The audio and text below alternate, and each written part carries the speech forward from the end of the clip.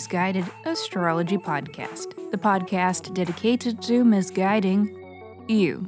I'm your host, KT, and this is your horoscope for this week, January 8th through January 14th, 2024.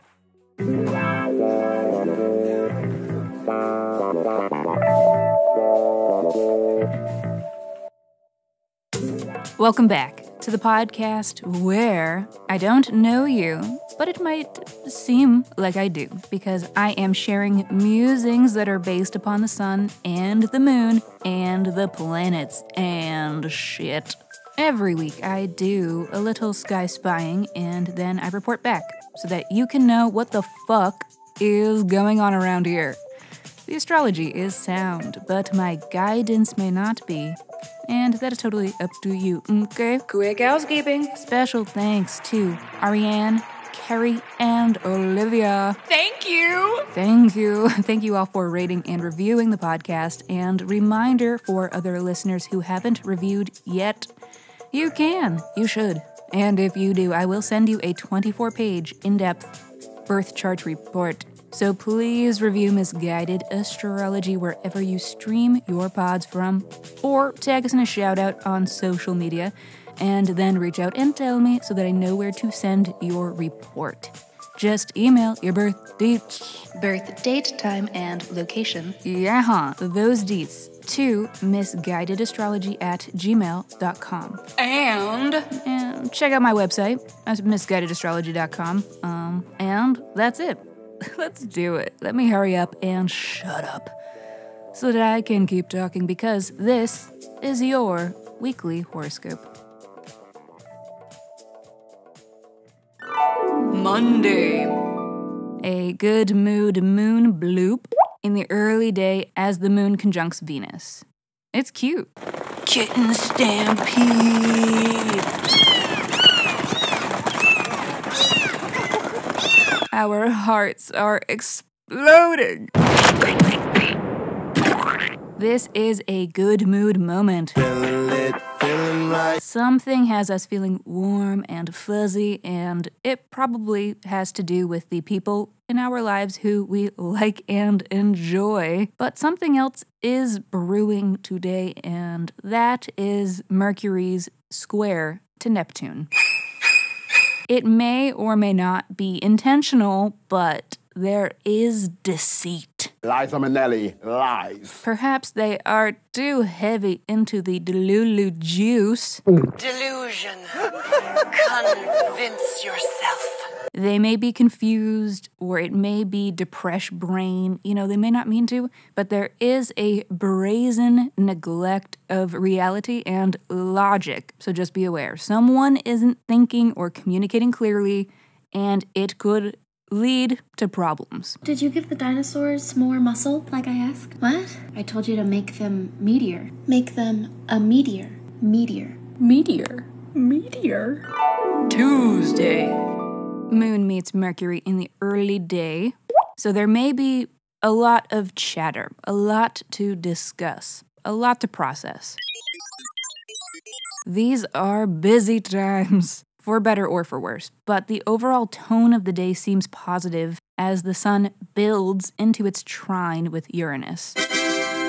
This is innovating for positive change. A time when working against the grain and doing things differently pays off. I myself am strange and unusual. You gotta get outside the box if you want to stand out from the crowd, all right? You can't accomplish change without being a little strange, and I'm always saying that, and I'm never not saying it. I'm not like other girls. Also, the moon is applying to Mars, so good luck sleeping.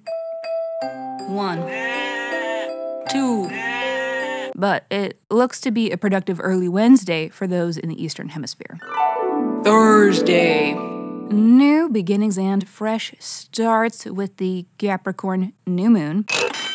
And I like the looks of it, not gonna lie. Seems like something is changing, and it's a departure from the old normal and is the beginning of a new normal. Or it has the potential to be the new normal, but it is experimental at this early stage. You're trying something out. It's too early to know, but it's good. This new moon is trining Uranus, so this is not just new, but is also something different. Let's build the new different. And new moons are typically low energy occasions, kind of incubatory feeling. It's for resting and planning and plotting the course forward, but we do have Mars trining Jupiter with this as well. So there is a lot of drive and desire to improve something and make it better. There is good foresight and a good sense for what the bigger picture is, which can be great for gaining momentum for New Year's resolutions or other life improvements. We love it and we live. So let's dive a little deeper into what area of life you'll be experiencing this lunation in. Pisces, this is a new moon in your 11th house. So this is new beginnings having to do with community and with friendships and with networking and with followers or consumers of what you put out there, your supporters in life and living, which is cute. This is a cute house. It's the house of things that you hope and wish for the future, your dreams and goals. So this is a really great time to begin something that furthers your goals. It's a great time to begin something that is in collaboration with others and with community and for community. And it's a good time to really put your mind to it and to innovate and make something new and different. And it may feel like you're going out on a limb. You may feel a little exposed. It may feel too different and thus uncomfortable.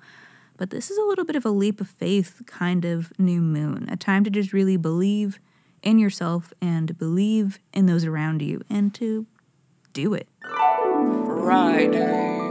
The Mars-Jupiter trine perfects today.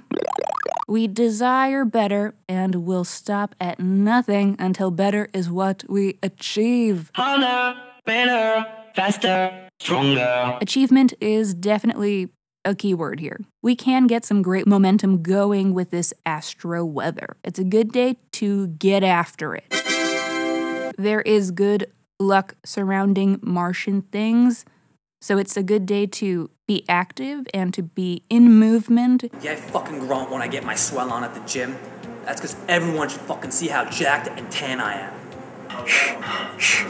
What? It's a good day to be direct in your approach to things. I was wondering, you single? And if you find yourself needing to go out on a limb and take a risk, it could really pay off. Take chances. Make mistakes. You know, being adventurous is sexy. Saturday.